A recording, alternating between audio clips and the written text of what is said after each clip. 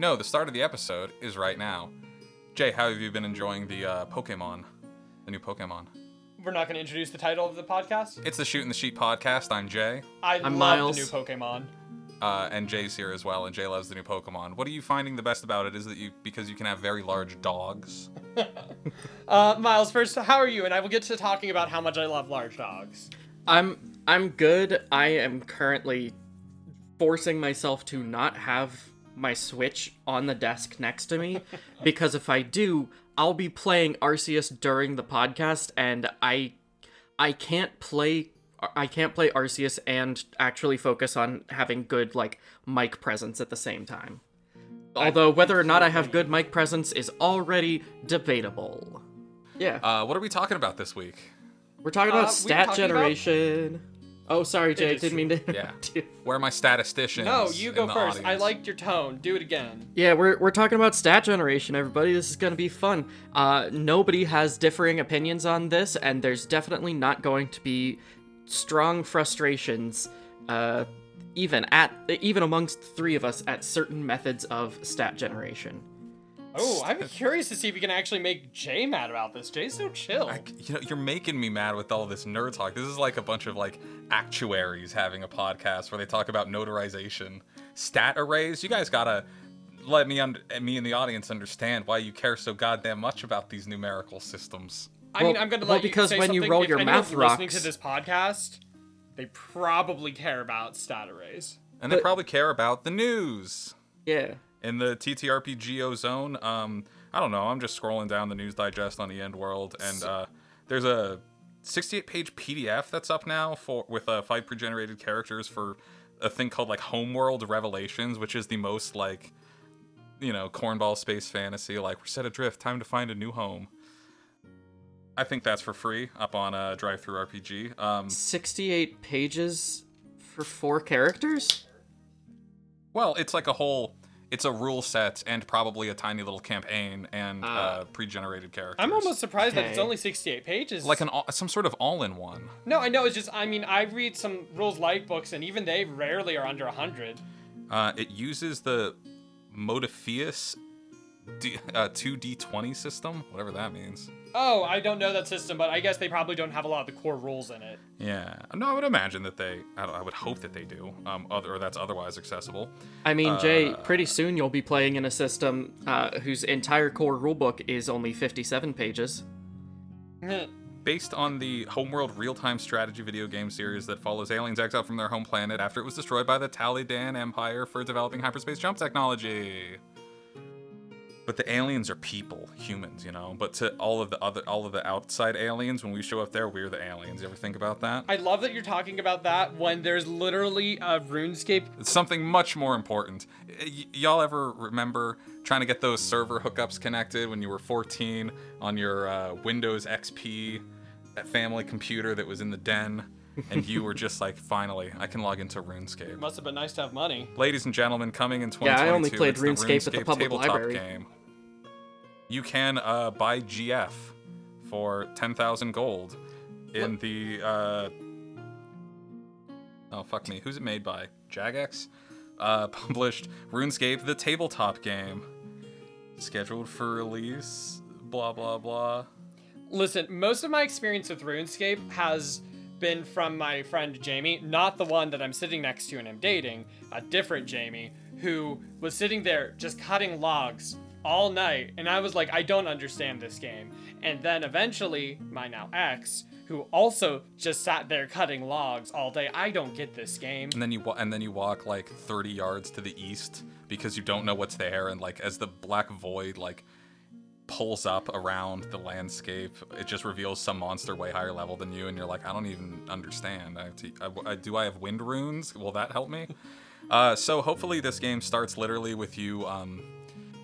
The little mechanic tutorial section for the party is like, here's some wood, make a fire, and be like, now here's some raw shrimp. Cook these shrimp. You cooked it, it's burnt. Cook it, give me 3 well-done shrimp. And you're like, great, here's 5 earth runes. Combine them into 1 water rune. Kill 2 rats. It should have a heavy PvP focus.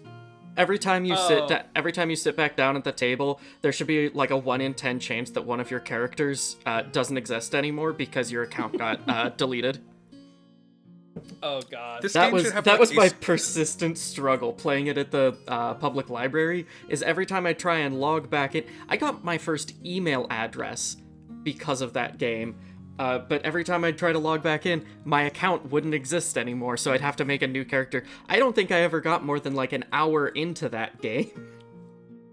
Yeah, no, it's impossible to, because you're playing it when you have very low cognitive abilities. You're like 11 years old. I think this game would be really interesting, this RuneScape tabletop game, if at some point you can sort of zoom out of your character into the child that's playing their character on like an old gateway computer in their dad's basement, in their stepdad's basement, because they only have access to it for this weekend. And you find out that like you have to message someone on AOL to find the right server connection to PvP Jeremy from gym class.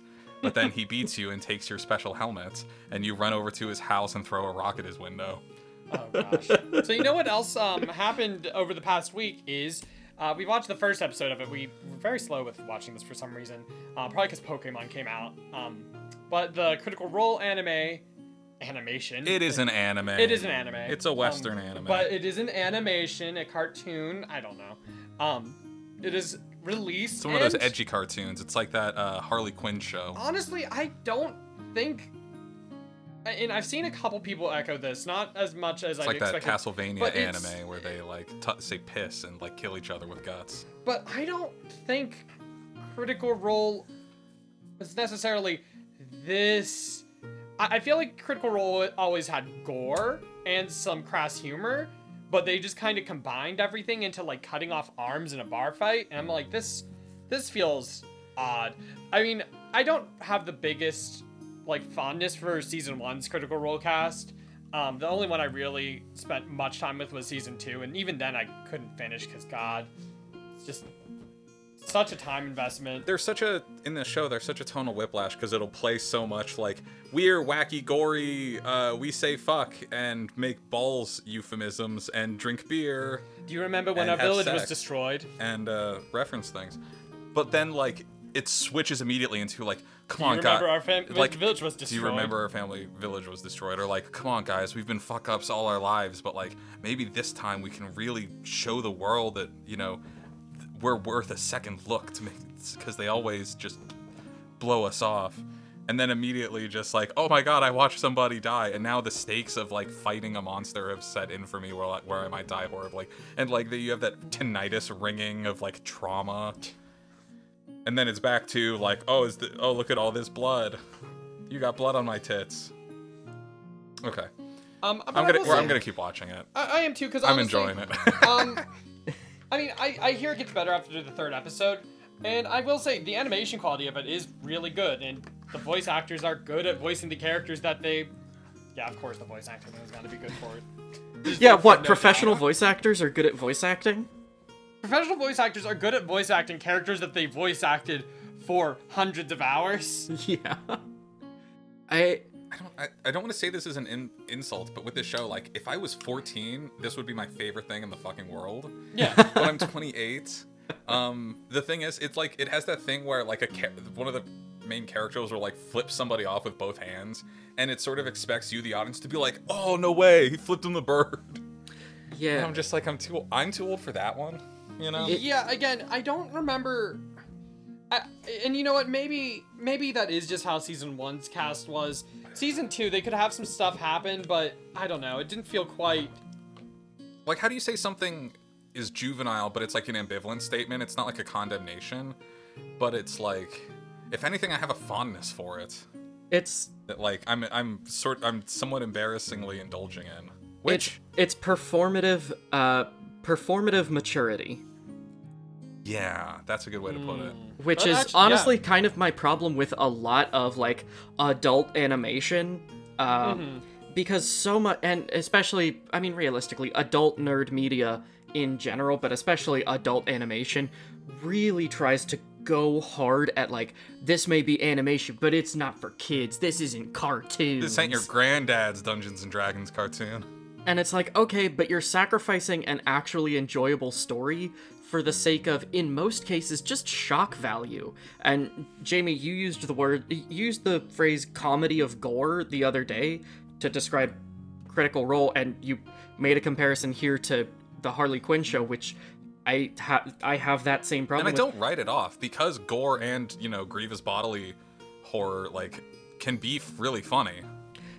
It can, if you are someone who has a stomach for it, it can be. I generally am not, so, like, even though I appreciate, my partner really likes the Harley Quinn show, and I appreciate parts of it, and to a certain degree, like, if she's watching it, I might just not be looking at the screen, and I can enjoy it way more if I'm not looking at it. Because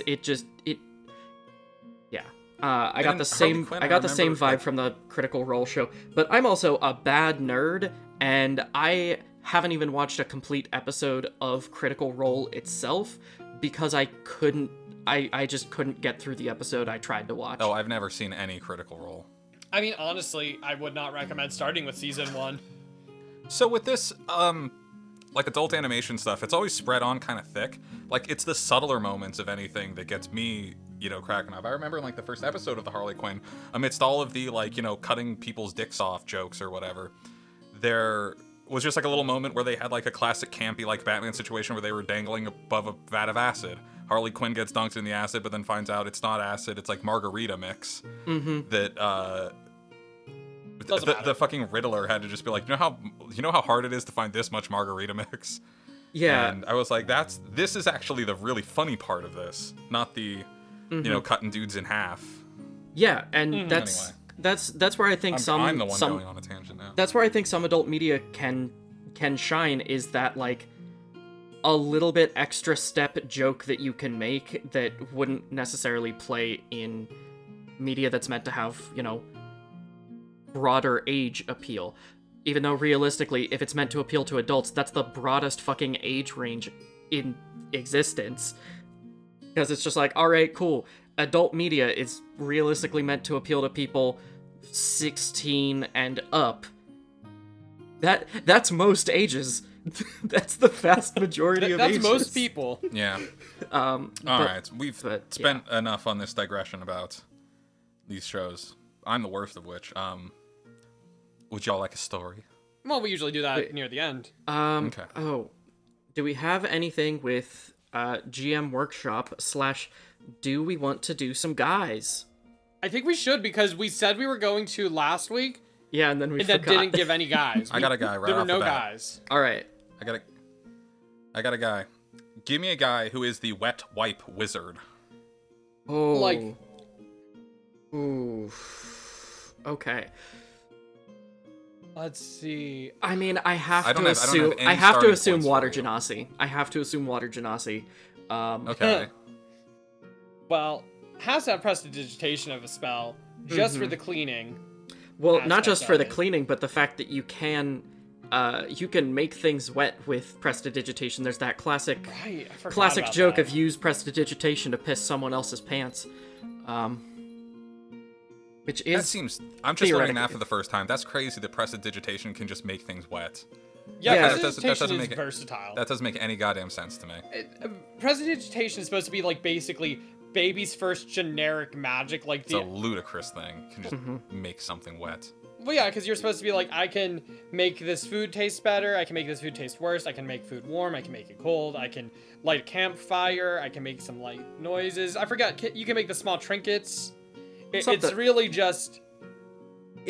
Honestly, first magic. Yeah, prestidigitation is so broad. I don't remember all of its listed things, because realistically, it's one of those things where it's like, all right, if this is a minor magical effect, fine, whatever. You can use prestidigitation to make some pussies wet. Oh, They're not supposed to be. I asked my wife. So anyway. All right. So. What's the weapon? What's their weapon? I'm gonna say, like, a mace, or a flail, or maybe like a flail, but. No, I've got it. I was gonna say a net. See, I was thinking of a net too. I was just thinking a mace or something is something you could easily just attach a wet wipe on. No, their weapon is a combat ready cape, like from the hit NBC TV show The Cape. The cape, but it's always just like moist. terry cloth. No, so the easy thing is it's classified as a whip, but it is one of those like rolled up twisted towels. Oh, yep. There it is. And it's always wet because you're using prestidigitation to make it wet. And you like, whoosh, you snap people with it. You snap them in the balls. Well, don't do that. My dad told me a story about that. Didn't end well. Wait, your dad told you a story about getting snapped in the balls with a towel? Someone, I mean, I'm sure it's the, like, standard, you know, urban legend about someone getting snapped in the nuts with a towel in it. Yeah, and it just knocks their balls right off. Not exactly, but I'm not gonna get super into it because of potential, like, content warnings for people. Jesus Christ. All right. What's this wet wipe wizard's name? Seamus. Seamus? Not sure why. Just felt it. Seamus. He Seamus shames the wet us wipe. all with how cleanly he is. Seamus Seamus the wet wipe wizard. O'Clorox. All right. Give me a guy. A mute bard. This could be nice. Ooh, his thing, he does... So his pronouns are he, him. Gotcha. Okay. This bard, the performance they do is gloving. Miles, do you remember gloving? I was about to say that they did, like, close-up hand performances with their stuff. Absolutely, exactly. I'm They've got right there special with you. gloves. They've got special gloves with a light on each finger, and they've got an elaborate hand maneuver sequence that can make the tips of their fingers look like flowing snakes or shifting blocks. Oh, I love that. Mm-hmm. You ever seen that at like a rave or anything? Oh, I love It's it. very, Yeah. very good. They absolutely. It's like breakdancing with your hands. You can do the Naruto ninjutsus. I don't know if it's on the Bard spell list or not, but they know color spray 100%. Like, if there is like color spray, minor illusion, all that shit, that is them. As such, I think probably College of Glamour. I think they'd be involved with dancing too. Maybe. I am gonna say No, that's how is there a type of bard that like their spells are dancing based? Because that can just easily apply to this. so. Not technically. Any bard, their magic can theoretically be any form of performance. But I'm gonna say, I think for character race, I'm gonna go outside the standard, and I'm gonna go Vidalcan, which are these really tall, lanky blue people from Ravnica, one of the MTG planes, and they've got 6 very long fingers. 6 very long fingers. They're perfect for this. You said they were dolphin people? No, they're tall, blue, lanky people. Okay. Yeah, Vidalcan. Although they are Oh, that's what I heard that wrong. They I thought you are said they were dolphin partially people with long amphibious. fingers. I'm like, that's spooky. No, they are partially amphibious, but dolphins aren't. I like this character so far. That's a pretty good one. Yeah, that's a good one. Okay, so my turn for the third one. Oh damn it, I had it and then I lost it. Gotta give me a second. Don't remember. Sorry, we have super high winds here, and it just took my my sliding door screen and moved it along. Swept his ideas away out the window and down the street. It just moved the sliding door, or it moved the screen on my sliding door over, which was terrifying because I thought someone was about to walk through my sliding door. Oh god. Ghost. I'm actually terrified of like sliding doors and big glass windows. What's your favorite scary movie? I just watched too much true crime, and that doesn't even happen a lot in it because to break those down, you have to break it, so that makes a lot of noise. I see you making popcorn. And then I just start, right. So while they're watching, All so right. there you go. Yeah. Wanted the show? Here you go. Do you think about your thing yet, Miles? Give me a sorcerer who's no. Give me a paladin who is specifically like a server for summons for divorce court. Ooh. Oh gosh. All right. So I want to say he starts with like his great shield is like essentially a posting board of various like warrants and different papers to serve people, and it's got like the faces of his targets are on these. These are like subpoenas and divorce court, like you're getting served all sorts of things. But they're all, like, marked like bounties on his great shield. I think they take, like, a pledge of, like, petty vengeance for whoever they are the ones serving the court. Yes. Like, and this is also, like, small claim civil court stuff. Because, like, no, they like, are, like, make an oath to whoever, like, is... Yeah, who, like, of paladin... Are there paladin orders? Like... Oh, yeah. Which ones do you think would be, like, bureaucratic? Wait, sorry, my brain's just going... Probably, do you think they have like... to be, like, certain levels to, like, be able to serve certain people? Like, they can only serve, like, commoners at level 1. Then maybe, like, level 3 is merchants. You keep going up, and then when you reach level 20, you can serve gods. Mm-hmm. They're divorce papers. Hi, Miles. All right. Y'all got a lot of mileage out of that one. I'm glad. Oh, I'm glad too. You were talking about GM Workshop before I... Wait, did I interrupt you? I feel like I really interrupted you. You didn't interrupt me because I said, should we do we have anything for GM Workshop or should we do some guys? And you transitioned us into give me a guy. So you didn't interrupt me. You got us to transition, and now we're getting bogged down again. So GM Workshop. Sorry, you just saying you got us to transition. You're welcome for being an inspiration. Well, I mean, that is, what happens to, that is what happens to friend groups as you get older. They just, continue to get gayer and gayer, and, that's just what happens. It's true. By the end of college, no one was straight in, like, a straight person in my friend group. It just... Yeah. These kids today, they're getting gayer and gayer. Well, for us, it was more bisexual. But anyways, GM Workshop. Miles, have you been working on anything? Maybe...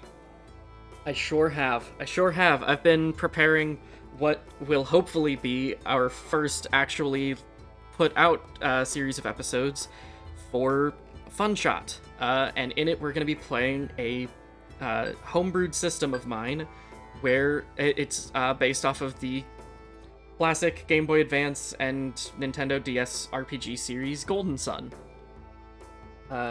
It's a lot of fun getting back into this system because I haven't run it in like well over a year and haven't actually like thought about running it in about that long either. So it's fun to go back to it and see all of the design work I had done on it and just be like, oh, okay, wait, where's the answer to this question? There it is. All right, cool. Where's the answer to this question? There it is. Cool.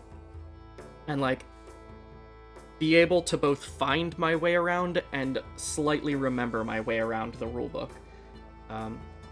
And just, reacquainting myself with the world, starting to plot out the first, like, session-ish of what we're going to be recording because, it's going to go some places probably. It probably won't end up going the place I initially think because it's a one-shot. Of course it won't. But, like, it's just fun to think about, and, I have ideas for the plot that also kind of depend on the party makeup. Like, in theory, the ship that your party is starting out escorting is going to be going to either a town in the northeast, or a town to the northeast of you, or a town way to the south of you, depending on the party makeup, because different elemental alignments will want to go to... will benefit more from those different spots. Now, Miles, I have a very serious wink-wink question. Mm-hmm. Who is going to play the protagonist and therefore can only speak via anime emojis? Okay, so to be fair, Matthew, the protagonist of the third game, could mostly only speak in 4 emojis, but he did say fuck once. Oh, wow. He said one fuck word, and it was at the very end of the game. It was just, question marks and exclamation marks, but we knew what it was. Or exclamation marks. And Isaac really only spoke in nods and head shakes. He didn't even have 4 emojis, he just had 2. Yeah. But I still love, like, how the protagonists of that game... And that's not uncommon, but I do love the protagonists of the Golden Sun games being silent until you are not playing as them. Yeah. But I'm excited for it. I still need to look more through your book, but I will say that my favorite gameplay character was... was it Ivan? It was Ivan, right? Yeah, Ivan. Yeah, okay. I had to assume, because I was like, wait, no, Isaac. Oh, do they really have two characters with short I names in that game? They did indeed. Both of them also had blonde hair. Yep. But, you know, Isaac is from the town of Vale, and Ivan is from the moon. That, I'm not kidding. He is from the moon. The Golden Sun world is fucking weird. Yeah, my family grew up on the moon. He didn't grow up on the moon, he fell from the moon as a baby. The moon was my mother. Because the moon is a floating city levitated up there by the ancient... Damn, spoiler alert, dude. By the ancient magical Animos people. I guess sometimes your moon is actually a secret prison for a dragon. Sometimes it's just a weird city. Yeah, but... but I mean, hey, that's what happens. Your moon will not be? That's what happens. That's what happens when your world is actually literally flat. The world of Golden Sun is a flat Earth.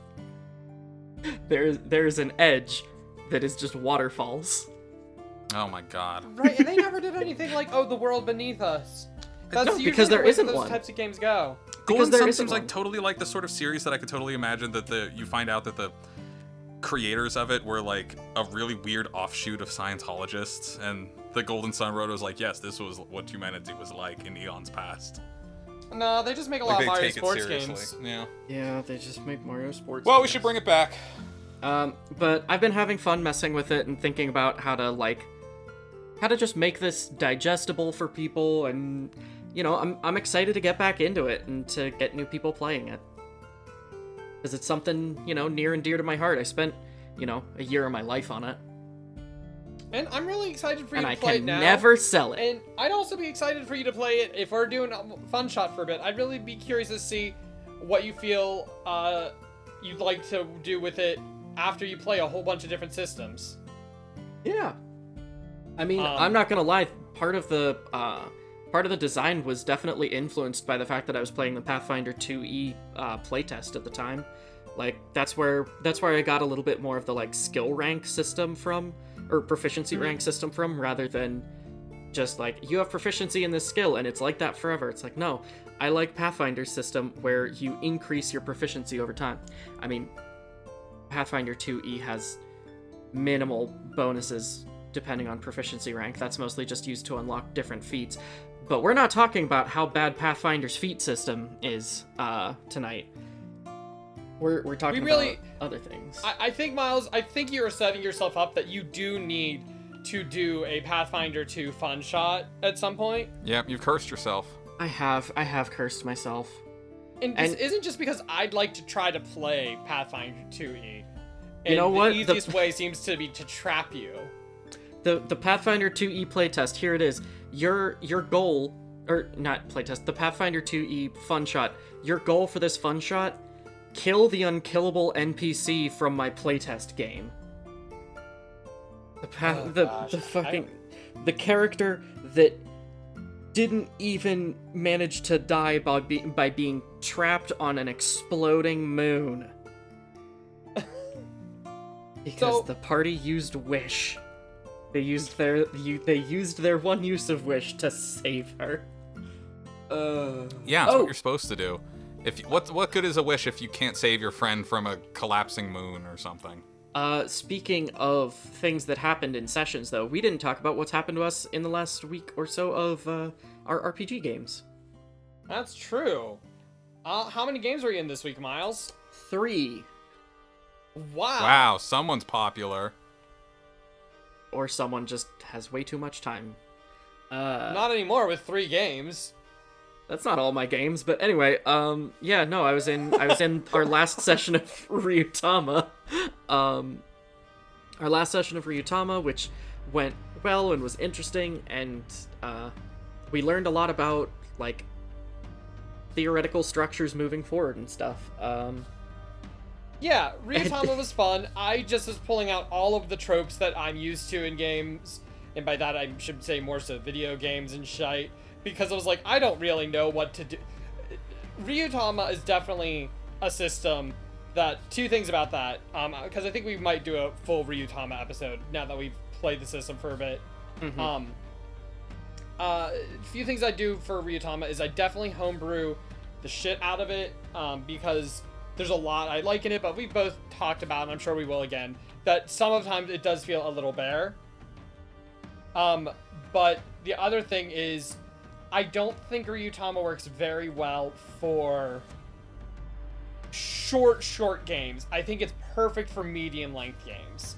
By that I mean like a couple months, because Ryutama is all about the journey, and it, to me, maybe I could probably recontextualize it, but it's hard to do a good story about a journey in 3 episodes, maybe.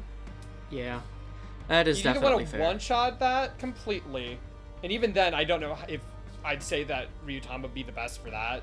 I think Ryutama actually just needs, like, the way its systems work, it's designed for more sessions of more, like, extended focus on the journey. Yeah. Like, we would do our travel rolls and just, like, gloss over them in 5 minutes, if that. And I think in a game where we were taking our time, not trying to do a podcast of it, much less a podcast for 3 episodes, that would be great.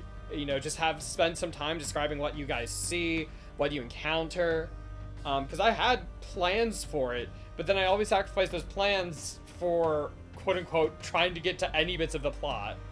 Yeah.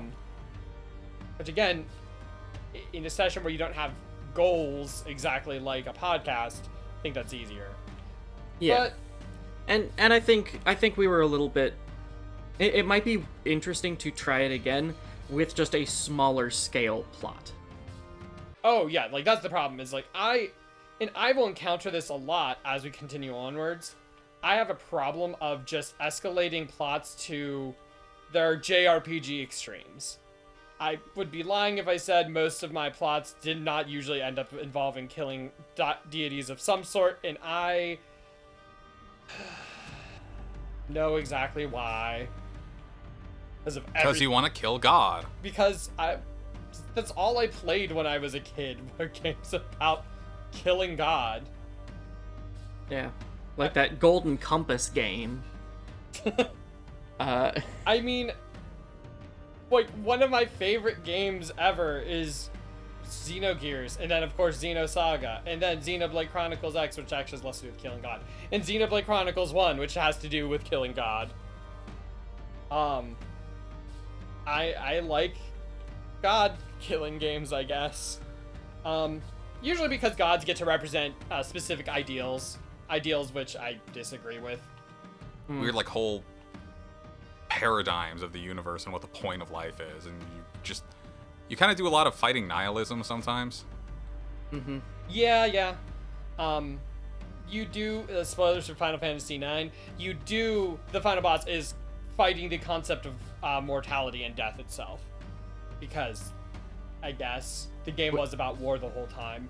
But what happens if you kill mortality? I guess it is weird, because it... what's it? Space Dragon from another dimension? Is that the trope?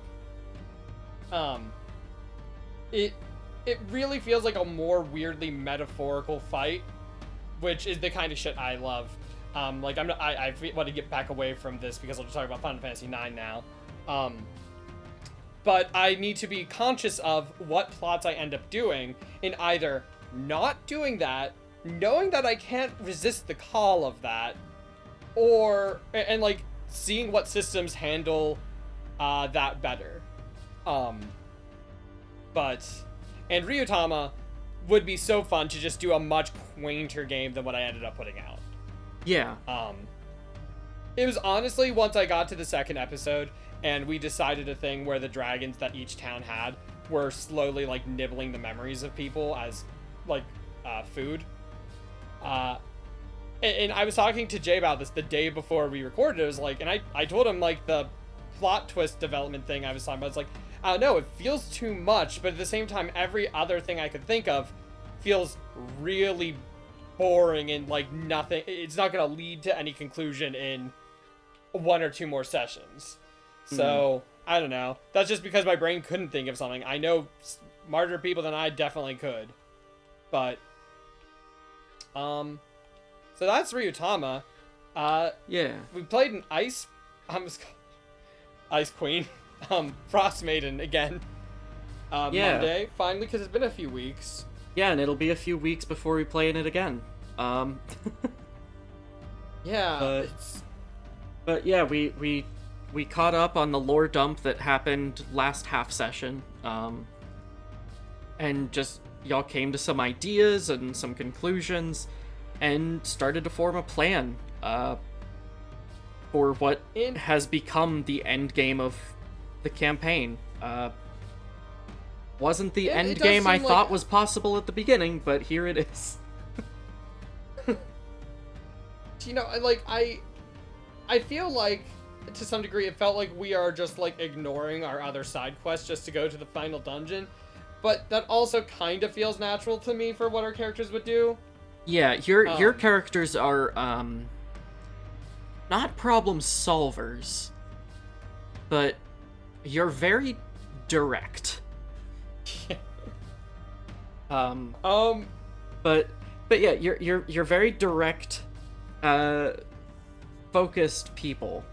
One could even say hyper-focused. And yeah, you're rolling towards the end game, and realistically, we could end this campaign in another couple sessions. But also, there are some things that you still have hanging and, like, left open. And I don't super want to leave those open for, you know, just brushing over in the epilogue necessarily. So we might do a couple sessions of played epilogue, too. Oh, that would make sense. Especially while we transition from Miles to Zoe as our GM for Chapter 3. So I actually do have a question, Miles. So this is, you're calling this Chapter 3.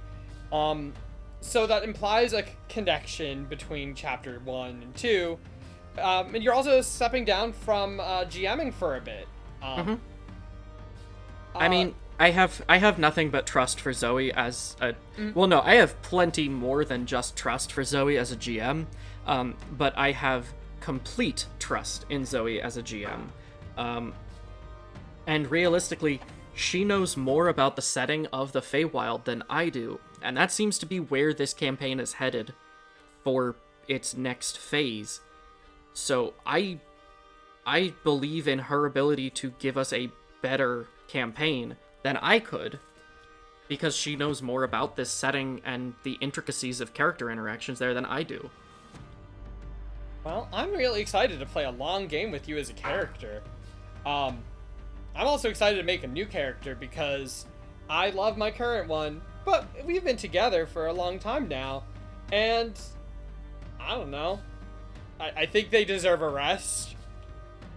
Yeah, I'm curious to see how Zoe is going to start off the next one, and like what level she's going to do everything at, and whether there's going to be character crossover between chapters 1, 2, and 3. I had initially sort of thought about it in terms of, okay, well, you could take your character from 1 or from 2 or 3, but you'd be less likely to make a completely new character for 3. But she's the one running this one, so if she has a better idea or, you know, something else, I'm gonna defer to her judgment. Especially since that'd be forcing her to start off designing things based around the kind of ridiculously overpowered characters that I have that I have been dealing with from y'all for chapter 2 a bit, but especially chapter 1. listen, chapter 1, if I brought back my character from that, I might try to bargain for some of the things I got to do with my robot. But like, if you said you have to give up all of your magic items, I'd be like, sure, okay. Yeah, you have to give up almost all of them because their magic is being channeled to create the portal to the Feywild that you're using at the beginning of chapter 3. There you go, Zoe. I've given you a potential excuse. And like, actually, the way I'm thinking about it, the upgrades that you let me do to my robot Barnaby weren't even like game breaking. They were just you types got to of do damage different. it could do now. Yeah. I was like, which is something I adore, is having options. I should stop talking because now I'm gonna want to replay this character because I will start like. Otherwise, I have to create a third character with an A name for the game on Mondays for some reason. Avalar, Azrael, Anastasia, Mama. Abernathy. Ooh, that's a good one. Albatrixie. But I have also played in my Final Fantasy VII game. I played in it yesterday, and we cleared through the Temple of the Ancients, and despite our GM's consistent reminders and warnings about how deadly the Temple of the Ancients would be, we left with more characters than, well, technically equal number of characters than we went in with. Cloud is currently under Sephiroth's mental domination, and just picked up the Black Materia, which, bad. But we managed to produce the Black Materia without anyone needing to die, and not only reclaimed our trapped characters who had failed their tests, but gained a new character who is a Cetra sage who willingly chose to remain trapped in the temple and is, quote, more powerful than anyone Aerith has ever sensed. He's a level 20 character, and he's my new second character. Congratulations. What a great time. But he also is apparently thematically tied to, or maybe not thematically tied to, but inspired by that character I talked about before who had taken a vow of non-violence. So he's a level 20 character, but his stuff's gonna be, like, apparently a lot with buffs and debuffs and heals, which I'm totally alright with. And I'm now playing the oldest and youngest characters in the party because he was trapped in the Temple of the Ancients for some number of years. To hear him say it at least 1,000, based on context clues. I still don't have the background, I don't know the character's name. That may change by the time this episode comes out, but, like, I'm just excited to mess with this dude. Also, as we were escaping the temple, part of the mural fell away and revealed a hint as to the location of a very powerful magical artifact. Fans of the podcast The Film Reroll will know that the GM, well, the usual GM for it, Paolo, hides the One Ring somewhere in basically every campaign. One ring. Yes, the Lord of the Rings in all different One Ring. settings. Yes, in all different settings. The players actually did find it once, but then didn't realize they had found it because they were playing Memento and they forgot the memory of. Oh my god! Yeah, that just the way. But we found a clue as to the location of the One Ring because this all started based off of a fan community from the Film Reroll. But yeah, so we found a location of the One Ring. It seems to be orbiting the planet. But none of our characters know what the mural meant because 2 of us saw it, but the only people who would know anything about it are just like, what the fuck are you talking about? What's second mural? So we as players know or have reason to suspect where it is. Oh god, and we prevented Sid from being able to fix the rocket in Rocket Town. Oh, Can't believe no. you prevented Sid from being able to fix the rocket in Rocket Town. All right, How the Rocket Power Kid's gonna be able to do it now? Let's go all in on the Shinra space program and go and get the One Ring. Oh god. But I'm very excited for this character. Also, now both of my characters are higher level than the rest of the party because Yuffie found she found the experience up materia, which in this just automatically, it's like a consumable and it just gains you an additional level. Okay. So she's level 11 when the rest of the party is level 10, and this new guy is apparently level 20. So, all right. Oh, but it was a fun and ridiculous time. So it's essentially 5e, but with some occasional homebrewing. So you gain a level, and it's milestone leveling. Okay, that makes sense. Yeah, which is also why the experience up materia is just a consumable that gets you an extra level. But a whole level for free? Shit, that puts you ahead above. Yeah, no, gotta go back to Gold Saucer and just break into their storeroom and steal some for everybody, but mostly Yuffie. No, but those are any of y'all playing games that weren't the ones I listed this week? Nope. No, however, we did make a choice. We are doing a science fantasy game on the weekend sometimes with my real life friends. And it's not, thankfully for me, based off of the one I didn't run for them, Astral Refrain. So that's good. There are some points of confusion that were cleared up as well. Like, he said, like, humans couldn't use magic, but it's like, you can't be, like, sorcerers, you could be, like, a wizard or someone that used technology for magic. It's like, oh, so humans can use magic. It's just techno-magic, come on. Like, you need to be more clear with that. It's weird. When you say 5e, I do not want to play a human, but if you say science fiction, I'm like, oh no, I want to play a human. And I don't know why that is. Yeah, I don't know. I almost never want to play a human. Because I play a human every day. Every goddamn day. I'm always playing around. Exactly. Alright, anyways, should we do our horror story? Yeah. Thank you for killing time for me with that boss fight. Our story this week, posted on r/RPG Horror Stories by user Jonna Claus.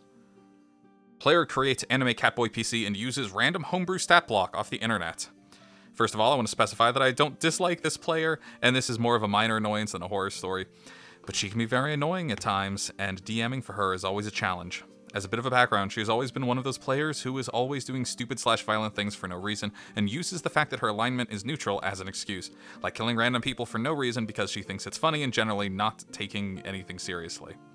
We were starting a new campaign, and she told me her list of character ideas. She was literally just a character from an anime she liked. Literally the exact person, not even with a name change or anything. Another was a completely average guy who wasn't good at anything. Not actually a bad idea. And finally, just an anime cat boy. That was all at this point. We were discussing her character, and I asked her why he was an anime cat boy, but this just made it worse. Apparently, he died and went to the secret 10th layer of the 9 hells, made of yarn and cats with a pink sky, and that he got turned into a cat, but he was so sad that he cried, which is something cats can't do. So the unnamed cat god let him out, but he was turned into an anime cat boy somehow. So I came up with a compromise. Yeah. There's an ancient eldritch feline monstrosity that recruits acolytes to gather souls for it to make into an army of cat monsters to conquer the world or something. Makes sense to me. Editor's note, Garfield. Oh no, we're past that. We're actually in the stage of Garfield. We're past Eldritch Horror Garfield. Oh, we're done with Eldritch Horror Garfield? Eldritch Horror that loves John. Like, is still kind and considerate towards him. Oh. It's like, I see you, John. And then it's like hugging, I love you. That's where we're at with Garfield. It's kind-natured, but still like an atrocity. Yeah. Of its body. Okay. The character... Let's see. The character was... Wait. Right. The character was killed by one of these feline eldritch monstrosities and got transported to the entity's pocket dimension, which I removed the weird cat ocean and pink sky part from. Hater. And while there managed to negotiate with the cat god. In exchange for his freedom, he was made into a warlock with the entity as his patron and had to kill a certain amount of people to send souls to the eternity, and in exchange for magic powers, took some of the traits of a cat. As flawed and cliche as this was, I thought it made slightly more lore-friendly. She said it was good, and I thought that was the end of it. She wanted to give him a tutu for no reason, but decided not to. Yeah, she's just lol so random. So at session 0, when we asked her to describe her character, she went back to her initial description, and I asked her if she even remembered the compromise we came up with. She said she did, but must have decided to ignore most of it, except for the warlock with the cat goddess patron part. So I go on explaining why her story doesn't make sense and is too goofy for what we're playing, and I'm normally fine with slightly goofy ideas. Heck, one of our characters in this campaign is a bard with an art form of artisan cheesemaking. So wacky. She does not see how her character is goofy at all. I'm assuming her love of anime is why she sees wacky stuff like this to be completely normal, and her sister says I'm just nitpicking and that her character fits in fine. I compromise because I don't want an argument. Once again, as annoying of a player she is sometimes, she generally has a good sense of humor and is fun to play with when not intentionally derailing everyone. And when it comes to character creation, she keeps asking for bonuses because she's a cat boy. Dark vision, double movement speed, extra jump height. While I deny all of these but dark vision, she finds a random homebrew cat boy stat block off the internet and uses that one instead. When I tell her that it probably isn't balanced and that she should run it past me first, she says it's fine and that she will change anything she thinks is broken. Since she is somewhat new, I don't know for sure if her judgment can be trusted or not. We haven't actually started playing yet, but if it ends up being a train wreck, I might update this post, and I'm glad that this is more of a joke character than a cringy self-insert OC. This poster is fucking hating. This is a buzzkill, dude. What a square! I'm sorry. Hey, I'm gonna use this custom thing from the internet. No, you can't see it or get final approval, GM. I'll decide whether it's balanced. What? Oh, this player is also, for sure, a real basket case. Wow. Yeah, dark vision for a cat, but like double run speed and jump height, like what is she gonna do? Like parkour meta onto the final boss? Like, I think that's fine. Like, that's just movement shit. Okay, but they have to take a -3 to persuasion because it's really sad. Like, you just like look at the sad cat boy and it just makes you sad. You could totally write that in as one of the cat eldritch patrons like boons, is that you become like agile and swift. Also, like a fucking cat. Who's out here creating custom racial stat blocks for catboys when Tabaxi already exists? Yeah, most people I've heard usually just use Tabaxi and just say they are anime catboys. Yeah, literally just say, like, look, it's a Tabaxi cat person, but they don't have, like, a cat face. They've got, like, a K-pop face. Like, I mean, the Elder Scrolls, we could talk about how the fucking weird it is that the Khajiit are the Khajiit, but they are one race, and just depending on the phase of the moon when you're born dictates about whether you are an anime cat boy or if you are a literal house cat. Oh yeah, I love that shit. I mean, they never really get anime cat boy, but they never really get full anime cat boy because they, at their most anthropomorphic, they still have a cat face. Usually, some of them can have human faces. We just haven't seen any of them in the game because it would be dozens of models for them. Well, maybe halfway between cat face and human face, like Ron Perlman with that Beauty and the Beast makeup on. Do you remember that? Mm-hmm. Okay, I thought the scale was like most anthropomorphic was general Khajiit in the game, and least anthropomorphic was just a literal cat.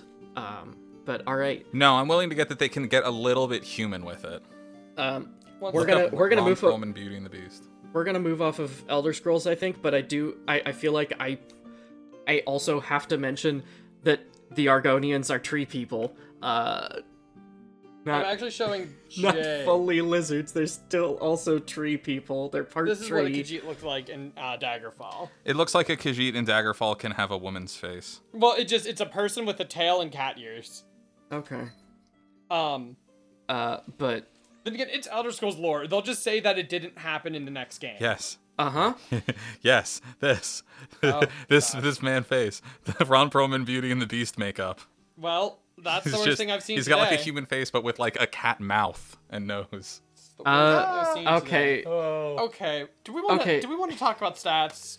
Yeah, let's talk about stat generation. Let's get into the goddamn podcast, why don't we? There's a lot of different ways to do it. There's a lot of different ways to generate your ability scores, and some of them are fun. I should say we are primarily talking about 5e because 5e is ubiquitous to many people's playing styles. We will mention a couple other systems, but 5e is the one that really has some of the most options just right out of the gate. And has and also, like, its stat block is most accessible to people who are, like, starting from some role-playing video games, because it's just, like, strength, dexterity, constitution, intelligence, charisma, wisdom. Not in that order. But, like, it's the 6th, like, most boiled-down role-playing abilities. So when we talk about a stat array, this is the process of being able to have some control and some randomness over what your character is strong in, whether that be like strength or charisma or what have you.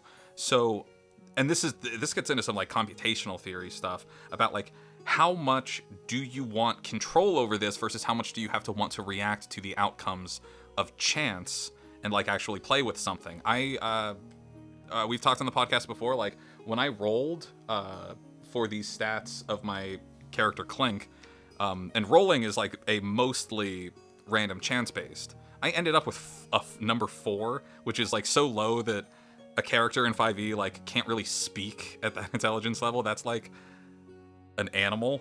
Anyway, but that came up just by chance, and people gave me the option of like, you can re-roll that. Like that's an absurdly low stat.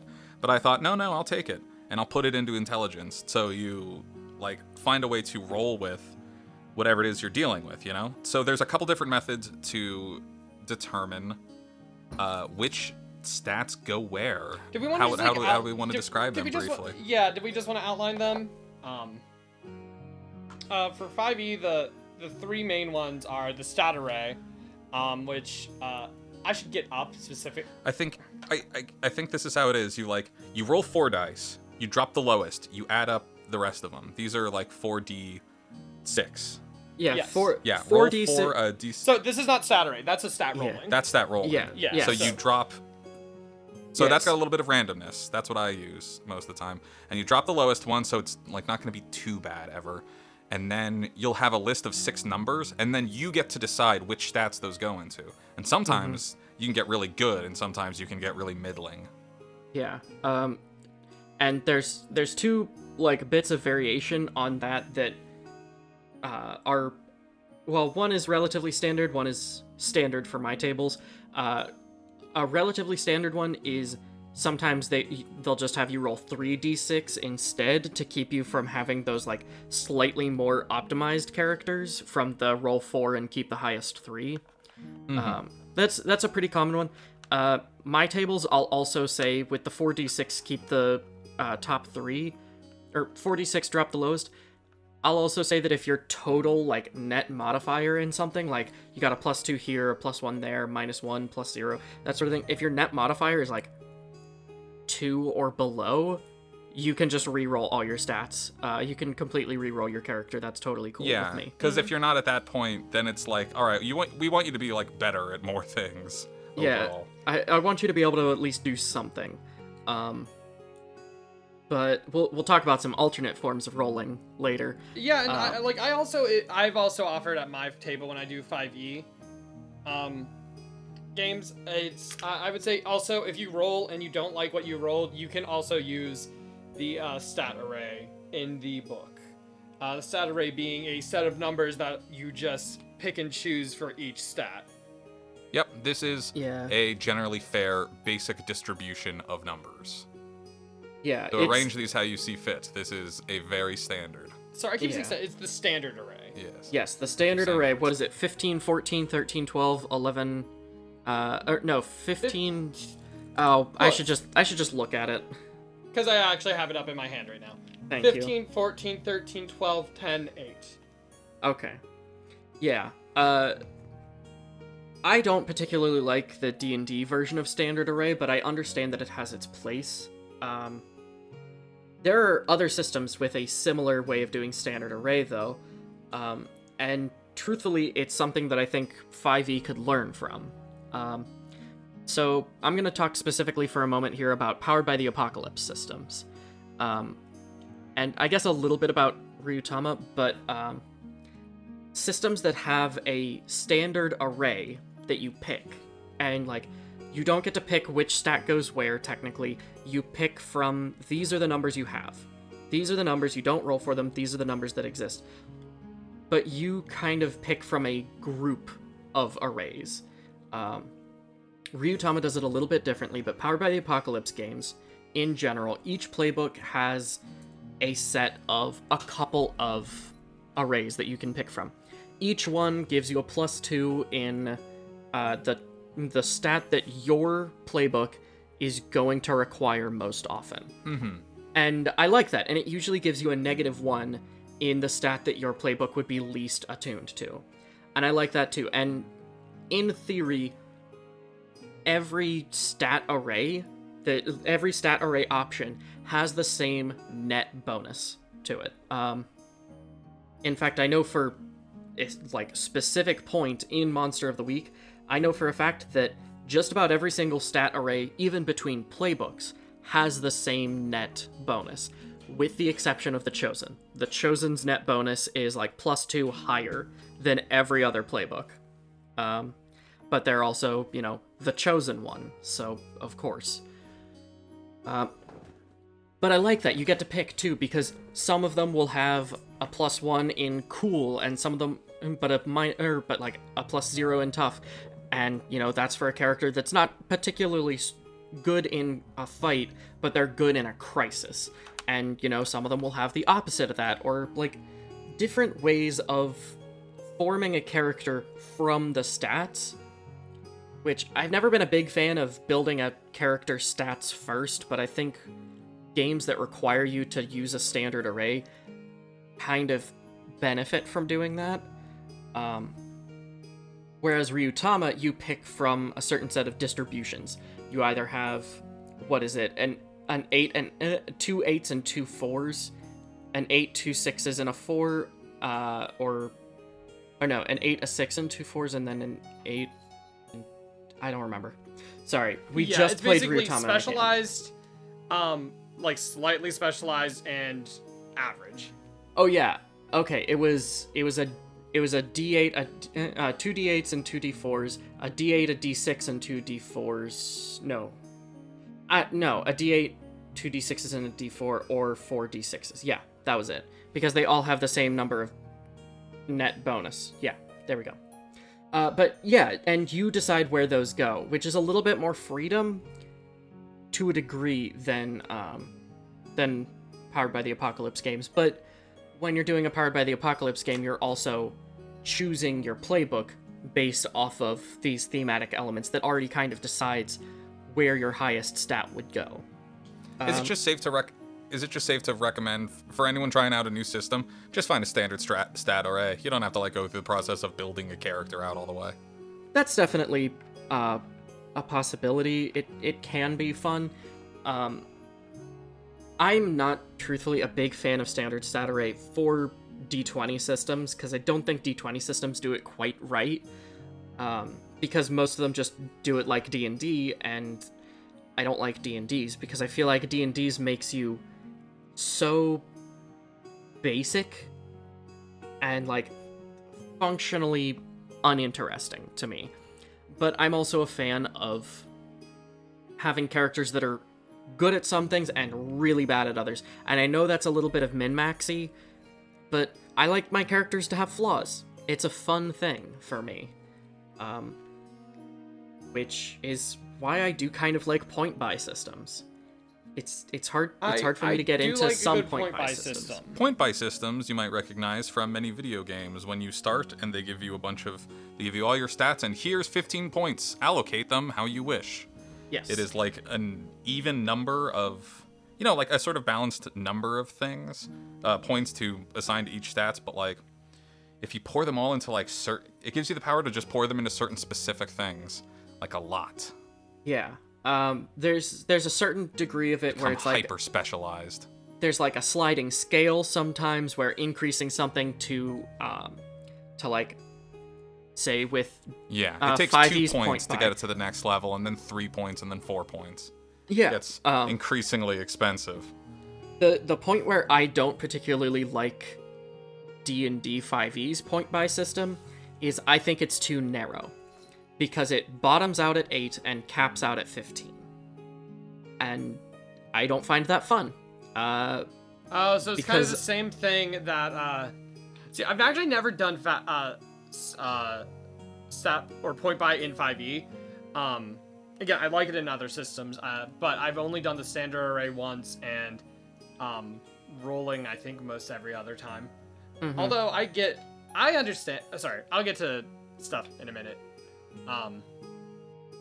But I get what you're saying. Is that point buy and standard array in 5e are very specifically safe choices, and therefore probably can't produce truly interesting characters. Yeah, a little bit. Realistically, I started tabletop RPGs with Pathfinder, and I think Pathfinder handles point buy way better, because with Pathfinder, your default score is 10, and you have a differing number of points depending on whether it's like high fantasy or low fantasy, and it changes the number of points that you can invest in it. Whereas D&D 5e, you start out at 8, which is already sitting at a modifier of -1 and everything, and you have 27 points to put in, but you can only bring something up to 8. And my headset just died, but my mic is still reading me. It just sounds like most characters. But again, my friends I guess I'll cannot just say hear this me. now. I do understand why some people Hey, might be a my little bit headset just hesitant. died. My audio may be wonky for a second. We can cut this out later. I thought I plugged it into charge, but apparently not. Apparently that got unplugged earlier. It's okay, Mr. Robot. Yes, it did. We still like you. Actually, I don't know about Jay. Should speak for him. But can y'all hear me? I guess I wouldn't be able to you hear still you sound anyway. robotic. I can see your mic lighting up though, which means that you can presumably hear me. We can hear you. Let us know when you can hear us. You do still sound like a robot. Just go. Shut up.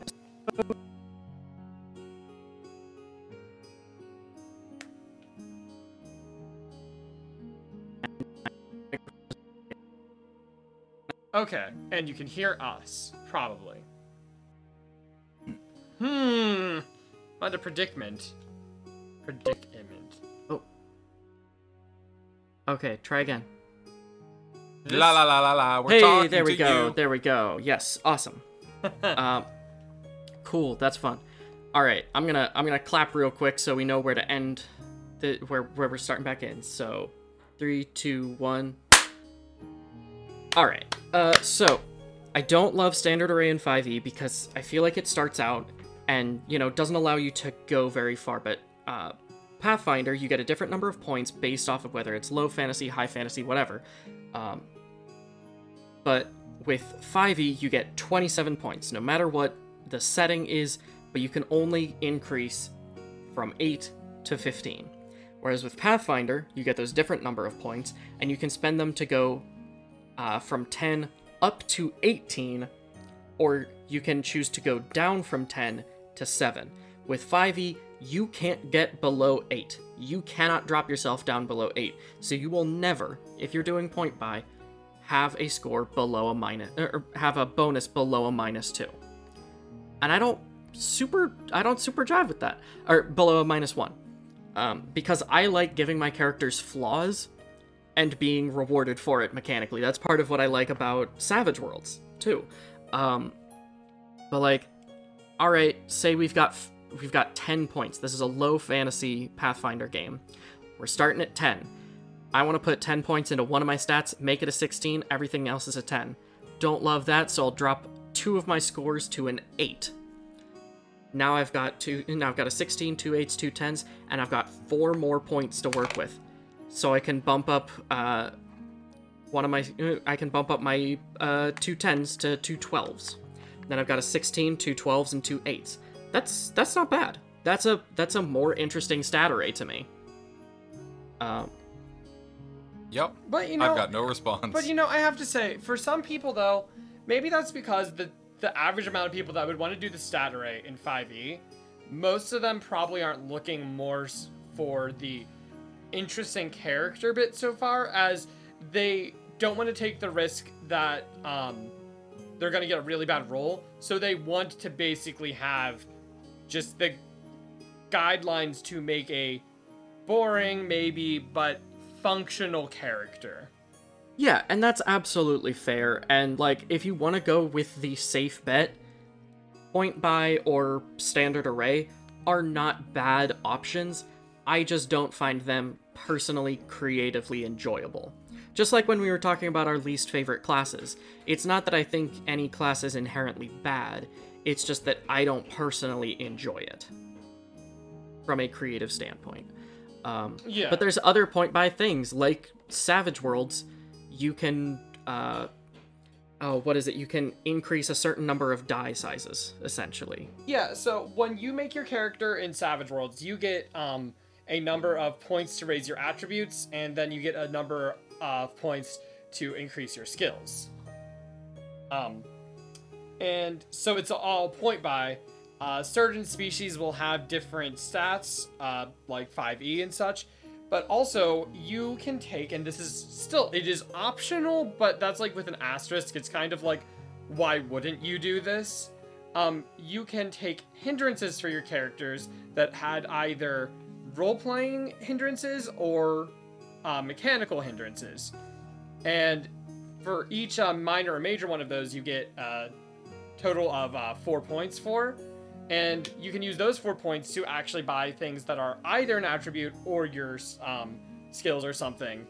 And I kind of like that little bit of versatility there, too. Oh, But I just realized. I only had 5 stats in that theoretical Pathfinder block I was making. But, oh well. Hey, look, it's 2 8s, a 10, and 2 12s, and a 16. You got me. I'm a fake fan. But, one thing I'll also say, like, so 5e doesn't have skill points. Some systems will not have, or will have, points to put in your skills. But for me, long story short, I almost always go with the extra rule, or like the optional rule of giving your characters more skill points, which I know that's kind of, you could just homebrew it that way anyways, but when it's in the official book, it feels kind of more official. But Yeah, the teacher gave you permission. Yeah, pretty much.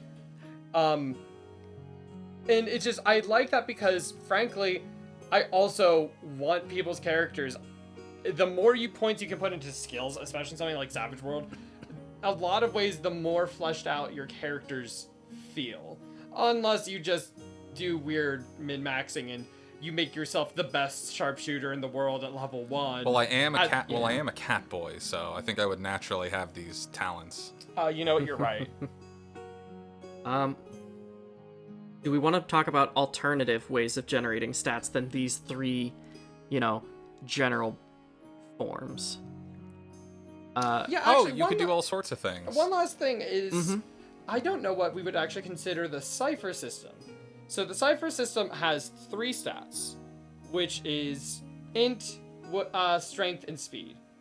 And I guess it would be kind of a stat or point buy, but your type, so basically whatever your class is, your descriptor, and your focus, all can add to your stat pools in those games. There's one thing where you get an option. It's like, yeah, you can increase, it's like, you have to have intelligence, but you also have 1 free point if you want to put it somewhere else. Mm-hmm. I guess that would be a, stat buy, I guess, for the one part. Either way, it makes, like, choosing things about your character a little bit more meaningful in that. Not to say it's not meaningful in other games, but I can tell you amount of times my background has no influence on anything in my 5e games. Just totally ornamental. Just for backstory. Listen, I took Far Traveler in our Rime of the Frost Maiden game because my character's literally from another planet. So... And the only difference is I think that we've, like, said that Santa Claus is real in my world and France exists. That's a little unrealistic. Yeah, Santa Claus and France. Okay, let's get to those other methods. You could... So... Oh, sorry. Go ahead. I had one related to point buy, so I was gonna try and pop Arrange a grid. Arrange a grid on your lawn of numbered little patches marked off with tape or string. Place various nuts in each of them. Each of them corresponds to a different number. The first squirrel you see is the number that applies to... Yes. So you would have them like maybe 10 through 16. And you pull your numbers based on like where you're seeing squirrels the first 6 times. That's so ridiculously silly, but I do really like it. Even This though is I like, don't think I'd this is a ever ritual actually of do a it. Small... This will be the ritual of a small town that is founded by the survivors of Dungeons and Dragons parents. After they all, I don't know, never came home from LARP one day. So the kids had to reconstruct society. And that's how they roll for characters. Here's how you roll for characters. Here's how you get your array of numbers. You take a big slice of watermelon, and you take a bite out of it, and however many seeds you spit out, that's your first number. Do that 6 times. What was your idea, Miles? I imagine it has slightly less to do with watermelon. It does have less to do with watermelon, that's true. So one of the ones I had seen was a communal point buy system, where everybody has a shared pool of points that they can spend, and you just, you can expend them from it, but it becomes a much more collaborative process, where, you know, you have to say, hey, I would like to be really good at this thing. We need this stat for our party, for at least one of us to be really good. Who's willing to give up some of their points to make this possible? But you need to have the right group for that. Yeah, I was gonna say, that would really instill a lot of trust in your other players right from the get-go. Mm-hmm. Okay. Stats by peer assignments. You get together with your group. You tell them your character's concept and sort of like your class and everything. And then the other players will go round robin like a draft and decide what your stat numbers are. And then everyone does that for everyone else's characters. I also have a weird system that I found. I say found. I just kind of came up with it as bullshit right now. Yeah. It's a 2d8 really? system. I have sources for all of my ideas. I researched these. But it's a 2d8 system.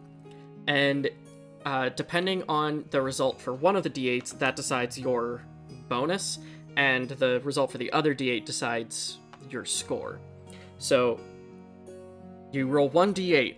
If it's a 4, your modifier is -1. If it's a 5, your modifier is +1, going all the way to +4 at 8 and -4 at 1. The other d8 decides if it's an odd or even score.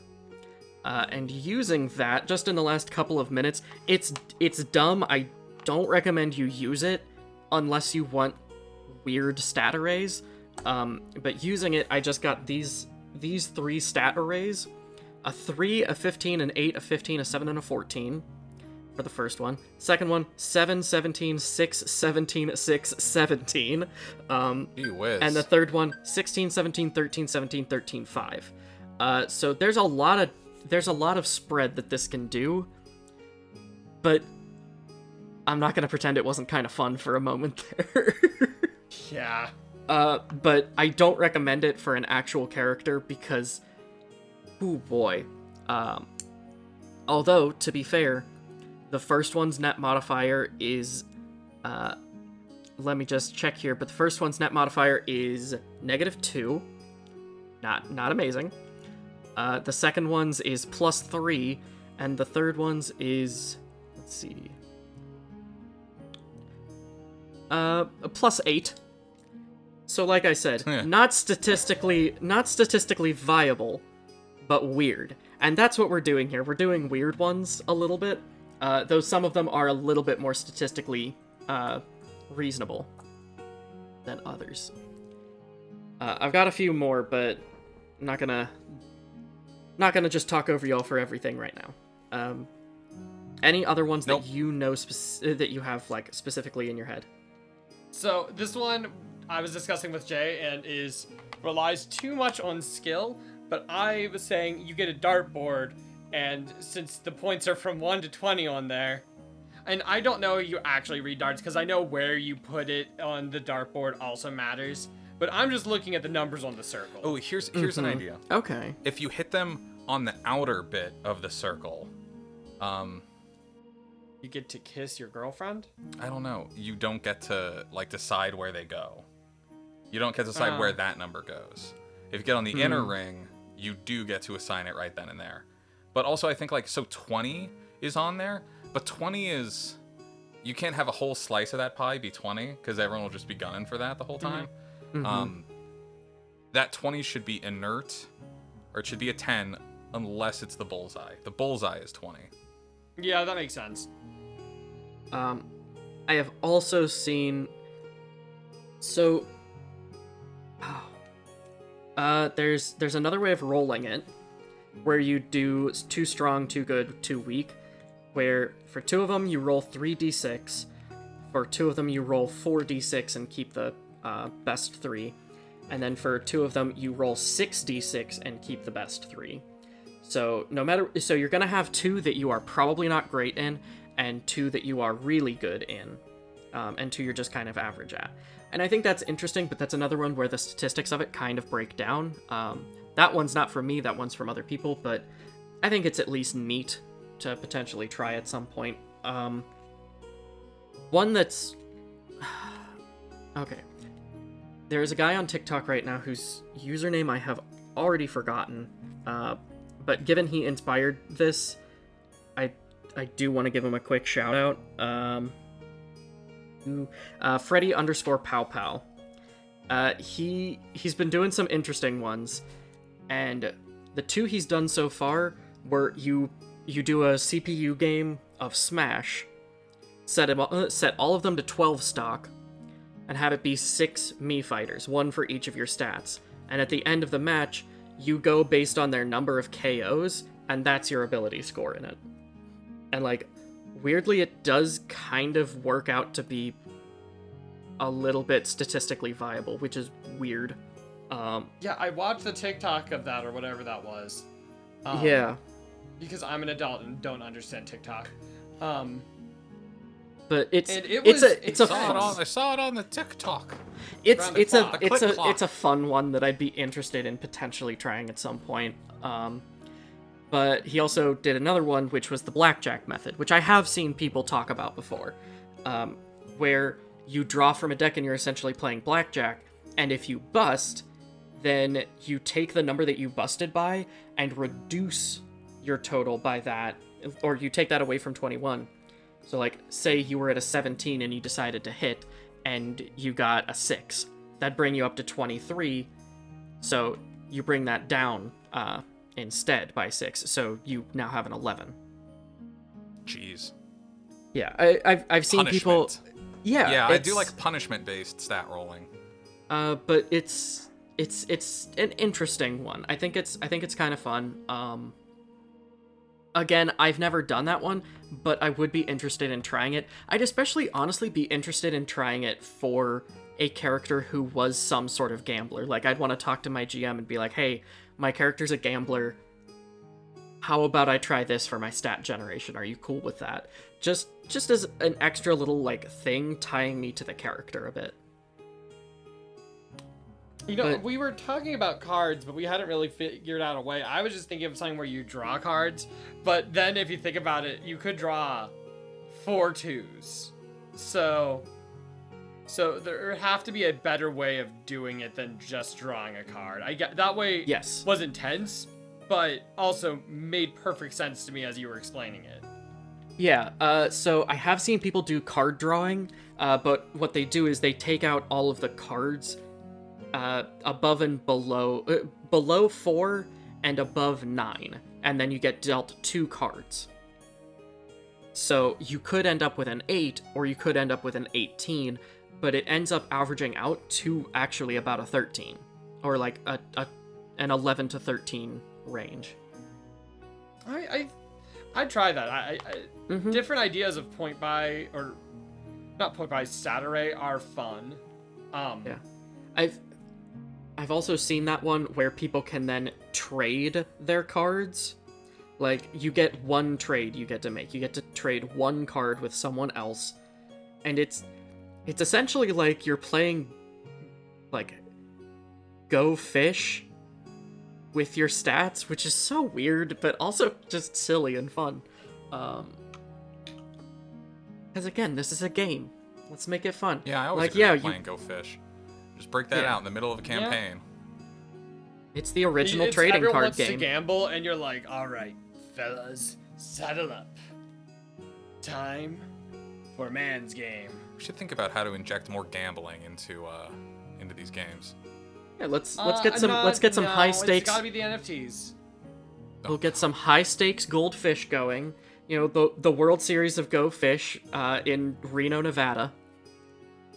I gotta see that. No, I'm sure that's a real thing. I love taking any game and looking up the World Championship for it. I try to look up the World Championship for Simon. You know, the Remember the Color Patterns game, Simon. Mm-hmm. And you can't find it anywhere. And of course you can't, because why would they do that? It would take so long. Yeah. Okay. For your adult children friends, Yeah. do an Easter egg hunt it's like the communal thing, but this is a communal stat array. So you've hidden Easter eggs with numbers. That's a good around idea. somewhere, and Yeah. everyone has to find. Everyone has to find 6. And what you get is what you get. So I love it that. is entirely random. And People could like metagame that where like someone is just like, I only want the blue eggs. Here, I'll trade you. I want one of the blue eggs. So I'm going all blue eggs. That's my strategy. Oh, that'd be so fun. I know. I was like, I was gonna say because like I do that with children, but I don't A know if they roulette have the wheel, patience yeah. because you're like, I'm gonna get you all hyped up and then make you sit at a table to assign numbers. See, This will appeal to 1 in 20 children. This is why it sucks that I live so far away from y'all, because I would absolutely love to do this for a game. I'm gonna have to like write this down, and then when you inevitably move back here because no one can truly escape Pittsburgh, scratch that. Get 2 I will teams. bleep that out. Get 2 teams of 12 kids. Put the various numbers on them, and then they play dodgeball against each other. And whoever is the first 6 to get out on each team, that's 2 people's stat arrays. Just play Legends with the Hidden Temple. That wouldn't give you any. The numbers of that don't make sense because don't they usually have like what 4 or 5 points at the end? Yeah, here's your stat array. Go look up the lifetime wins of each of the teams, like purple pandas, green jaguars, yellow monkeys, and get those like lifetime team win numbers, and that's your stat array. No, what you do is you go with the standard array, but you look at the opening like raft game or rope bridge cross or whatever it is, that first game that every team competes in. Yeah. And your strength is the red jaguars, who are pretty much always on the far side from the camera's point of view, and your charisma is the purple parrots, which are pretty much always on the closest side. And the order the teams finish in, that's where your highest stat from the standard array goes. So if the red jaguars finish first, your strength is now that 15. If the purple parrots finish last, which they pretty much always do, then charisma is your 8. Take your local penny saver, put it through a paper shredder, mix all the strips together, start pulling them out, and the first 6 numbers you see are your stat array. So I think an interesting thing about some of the ones we come up with, they just do end up being more complicated versions of the dice rolling. Absolutely. The dice rolling is some of the most interesting, or like the simplest ways of adding random chance to your thing. I guess that's why we wanted to do different stat array things, because it's like, well, that's fine, but how else could I do this? Order 6 pizzas. Order 6 pizzas and invite 6 friends over. Tell them they can only pick from one of the boxes. And your ability score bonus is the relative difference between number of slices each one of them has. And of course, your ability score that they represent is the one that they represent in your eyes. So I hope you have a diverse group of friends. God. Take 6 local pizza places, assign them numbers from a stat array, and then order the same thing from all of them, all 6 of them, and then the order their delivery drivers arrive in assigns it down the list. Wait, but hold on. If one of those is Little Caesars, you can just make sure that's the highest number by getting it yourself. See? We've already figured out how to cheat the system. They use the Little Caesars technique. You always assign Little Caesars 18 if you want strength for a barbarian. And they'll get it to you so quick. Oh no, I think we've discovered a new terrible game for, like, a new terrible segment. Here's the real way to do it. Plant 6 apple trees. Okay. The first year that they bear fruit, the number of apples on each is your stat array. And I mean from seed. Okay. But what a druid character you would make out of that. And you would really learn something along the way. I've been about waiting how to all grow these apple trees. been waiting all these years to play this druid. Oh, damn it. My wisdom is a 6. You know what? That checks I out knew that with this tree was method. going to have the blight by the time it got big. Oh no, one of them got bark beetles. No, you sons of bitches! This is not optimal! I can't think of any other fun, goofy, but also possibly viable ones right now.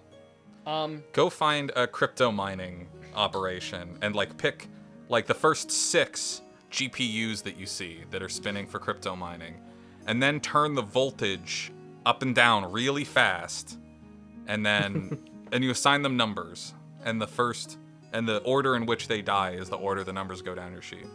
Get 6 sticky hands and stick them all to the wall at the same time, and the order they fall in that's your lowest stat. Play Minesweeper. The amount of time you play it 6 times in a row, your stat array is whatever or how many turns you survived in that game. Put out publicly a casting call for child actors ages 8 to 17, and then the order in which, and then the ages of the first 6 that audition.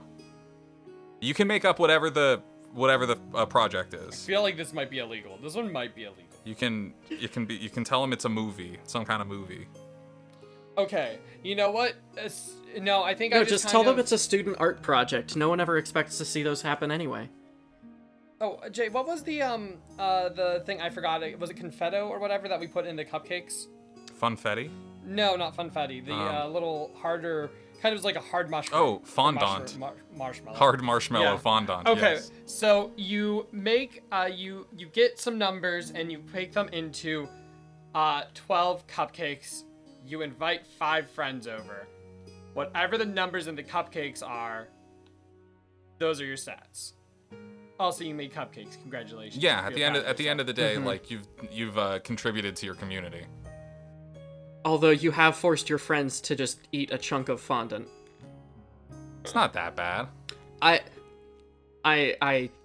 This is an anti-fondant household. Well, you know what might be fun, and this is kind of a real one.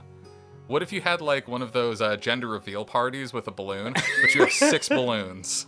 You know, I was thinking about a gender reveal thing, but I was like, what? So we're gonna start a forest fire to figure out? Okay, that fire No, was this is very just close popping to where I balloons. live, bud. Oh gosh. We were dealing with the smoke from that fire for quite some time. I'm saying it like this because it's not the closest I've ever gotten to a forest fire. But I don't know. I I was feel interned for Smokey the Bear for a summer in college. That sounds really kinky. Because he said he No. was in college, so. That's inappropriate. No. if he's your boss. no, If Smokey. he's not paying me, he should be giving me something else, anyways. No, Smokey's great. He canonically is always wearing pants. There is nothing sexual about Smokey the Bear. Nothing to worry about. Really? So we're saying that. Although no apparently shirt his name is pants just isn't Smokey a hot Bear. Look? Apparently his name is just Smokey Bear, not Smokey the Bear. Smokey T Bear. What do you remember in the 90s when he was all hip hop and he was Smokey Da Bear? I didn't remember that, and I'm glad I don't. That's a real thing that I made up. Okay, you invite 6 mascots to your local high school, like, track stadium, and you have them all run 100 meters, and the order they finish in, that's their placement in the stat block. And, I mean, obviously, like, fucking Scruff McGruff, that's, I don't know, Constitution? Yeah, no, he would be. Oh, sorry. I'm just like trying to think if there's anything else I can think of. I should have just engaged with yours. It's weird to propose Miles. I mean, honestly, it's weird to think that Scruff McGruff was a specific, like, targeted ad campaign for kids from the Chicago Police Department. It is extremely weird. For some reason, knowing that knowing it started in Chicago makes it like way worse to me. Yeah, it's essentially the Chicago PD's mascot. Yeah.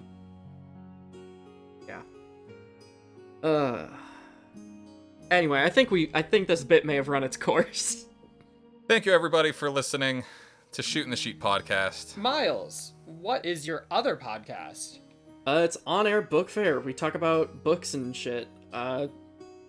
Tomorrow we're recording another episode, and it's going to be our last one on The House of the Scorpion, which... And my god, it's dark. We're going to get ankle deep in some plankton. We sure are. This sounds gross. It's a very good book, though. It's up there with Elemist Chronicles for my favorite book we've read on the podcast so far. I can't beat Elemist. I am still having, like, it was so insane good. Head trips about, like, the Demiurge while I'm at work and thinking about Elemist. It's crazy. All right. You can find us all at mimicsmarket.com. We post all of our podcasts up there. We also have link trees that are also on the social media or the About Us section. You can find us anywhere, really, with Mimics Market, except for Twitter. Go do it. Leave us a 5-star review on iTunes where you call us fools and rubes and idiots. We may also have new art for at least On Air Book Fair in, the coming weeks, because one of our listeners has graciously offered to actually make us some. Wow, keep an eye out for that. And, I'm happy that you have listeners for On Air Book Fair. Congratulations. Yeah, That's me really too. The most baffling. Yeah, and they said that it's an interesting project that they want to help support. Like, wait, what? Hold on, people want to actually support what we're doing, not just like, I'll put these jokers on for a little bit. Oh gosh, have you been directing people to Mimics Market on your podcast now? I haven't, but I guess we will. Because that means I should make sure the website actually works on mobile. Because it doesn't. No, it doesn't matter. It does not. We're not professional. And the podcast is over. Whoa, I'm falling into a hole. Yeah.